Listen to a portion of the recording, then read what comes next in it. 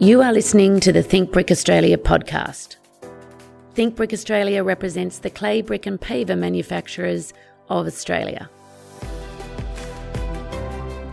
Brick by brick, our podcast will discuss technical information and architectural case studies with special guests.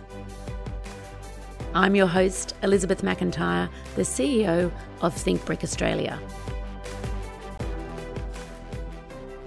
On today's podcast, I'm joined by Keanu Andrews, and we're actually going to talk a little bit about weatherproofing. What does weatherproofing mean?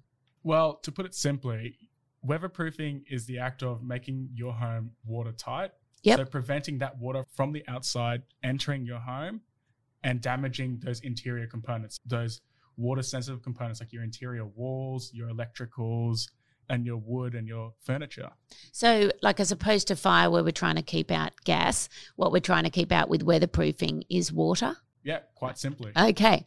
So why else is it important? Well, from a design and building perspective, weatherproofing is one of the 6 main considerations listed in the National Construction Code, or the provisions. I believe Michael Kungris, your previous guest on the show, actually explained all those provisions in one of the previous podcasts. So that would be a good interlude into this podcast. Mm-hmm. So what happens when we don't weatherproof? Well, and you see it in a lot of older houses when we didn't actually understand the necessity of weatherproofing. So you get things like mold, mildew, and you see a lot of things like timber rotting. So when you don't weatherproof, there's both health risks from that mold and that mildew. So breathing in those spores is not good for you. Yep.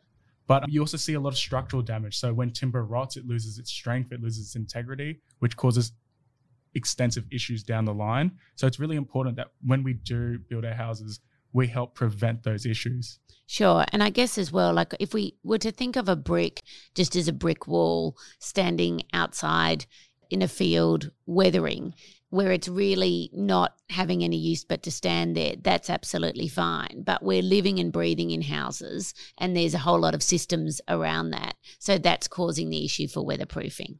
Exactly. So we know that bricks can be weatherproof to a certain extent, but aren't they waterproof? That's actually a really good question. And the best way to explain it is if I gave you an example. Mm-hmm.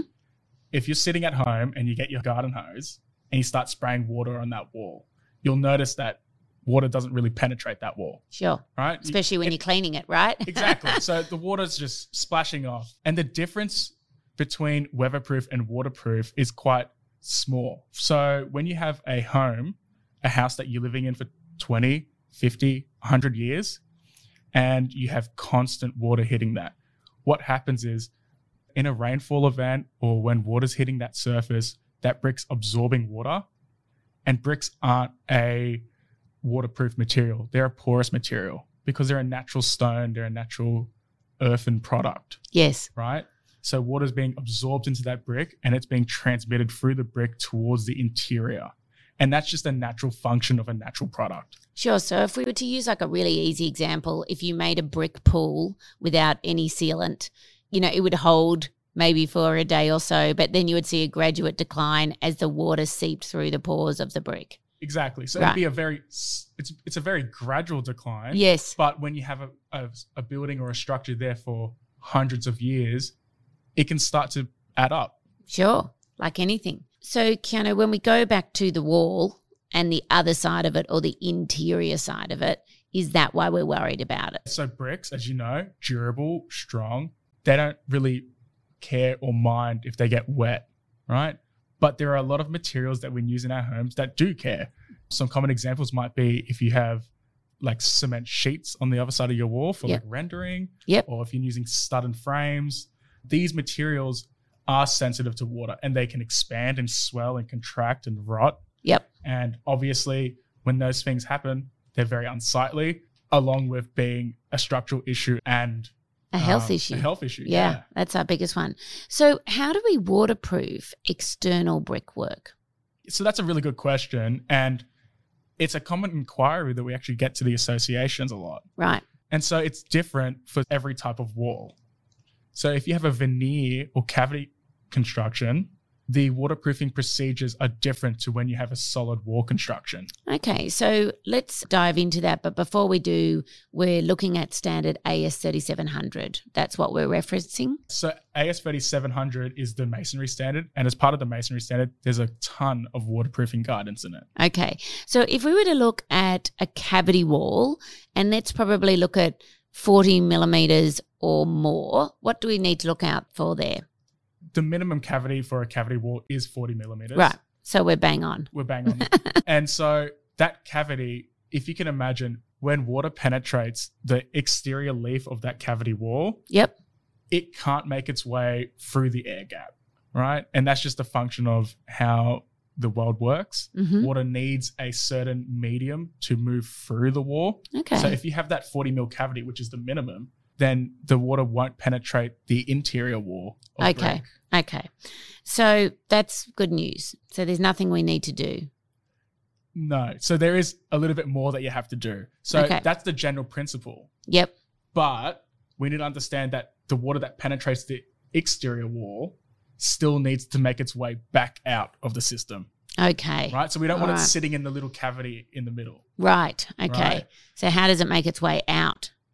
Well, usually we use flashings. Yes. So they're nice little impermeable membranes that we lay towards the bottom of the wall. Yep. So any water that collects within that cavity hits that flashing and is redirected out of the wall through little tiny holes at the bottom of the exterior wall. Which The are weep called hole? weep holes. Well, I mean, it's a common thing sort of when you look at a brick wall, firstly, when it's been built, you're seeing the flashing go in and not many people know what that is. And it really is just like a black piece of paper to describe it in a loose term. And then you're also thinking, what happened? Did the brickmaker fall asleep here? Why are there gaps in my walls? But you're explaining exactly why they're there now. The only last thing that you need to consider is the damp-proof cores, which is Okay. another impermeable membrane that you lay towards the bottom of the wall in the mortar joint. And what that's to do is to prevent any water that collects in the ground from making its way up into your brick wall. So just to summarize in very simple terms, what you're saying is that in significant rainfall and what happens with the moisture in bricks is it heads its way into the cavity, but then it also needs to get out. And if it can't actually get out the way it came. Well, it can, but you don't want that water sitting there and you want to direct it out as fast as possible. Right. And so then what it's doing is it's basically hitting the flashing, which is inserted in the middle of the wall, and that's directing it down to the weep holes to exit out of the wall. Yeah, so the flashing's directed not in the middle of the wall, but towards the bottom. Towards Since the water, bottom, yeah. Water naturally likes to run to the point of least energy, which is towards the ground. Great. Okay. Well, that makes sense. And Keanu, I'm looking at some diagrams here that probably are going to explain this a little bit better than I've articulated. But we've sorted that out now for the cavity brickwork. What happens with veneer construction?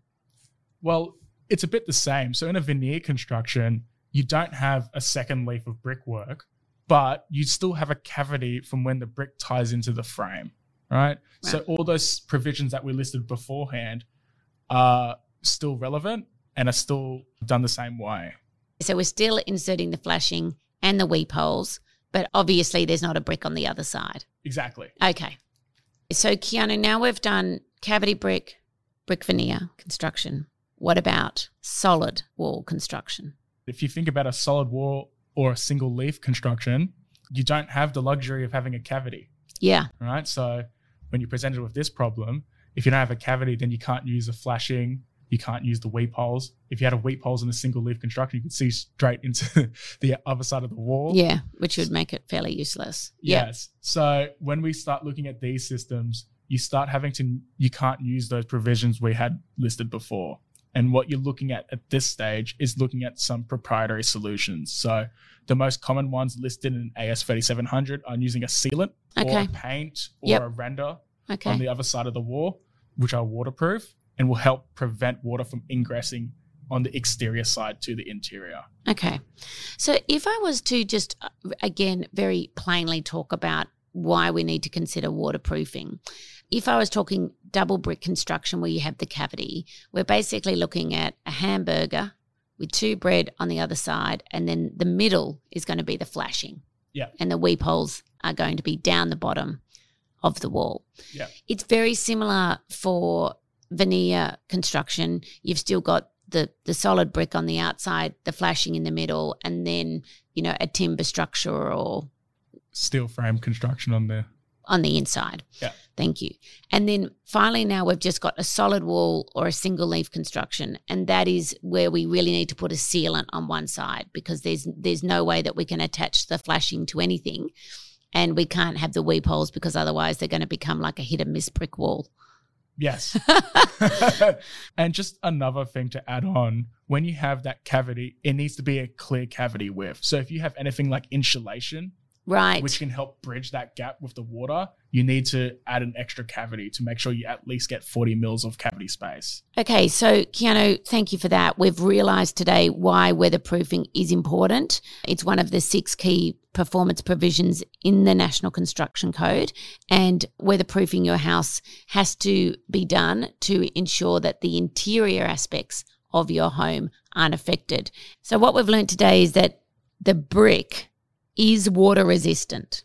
Yes. The wall is not waterproof. We then need to make the structure weatherproof, and that's the insertion of flashings and weep holes and what we've discussed. Exactly. Perfect. As you know, Keanu, when I'm listening to things, I'm normally out walking. How can our listeners get more information on this? Yeah, and there's a couple of ways you can do that. You can check out our show notes, which will have the clay masonry detailing guide, which is something I've written in the past. You can also check out some more of our podcasts. They go through a lot of technical topics and make it in an easy and digestible way. Or if you really want to talk to me some more, you could call up the technical hotline and speak to one of our professional engineers or even myself in person. Keanu, thank you for explaining the importance of waterproofing and weatherproofing with bricks. Thank you. It was my pleasure.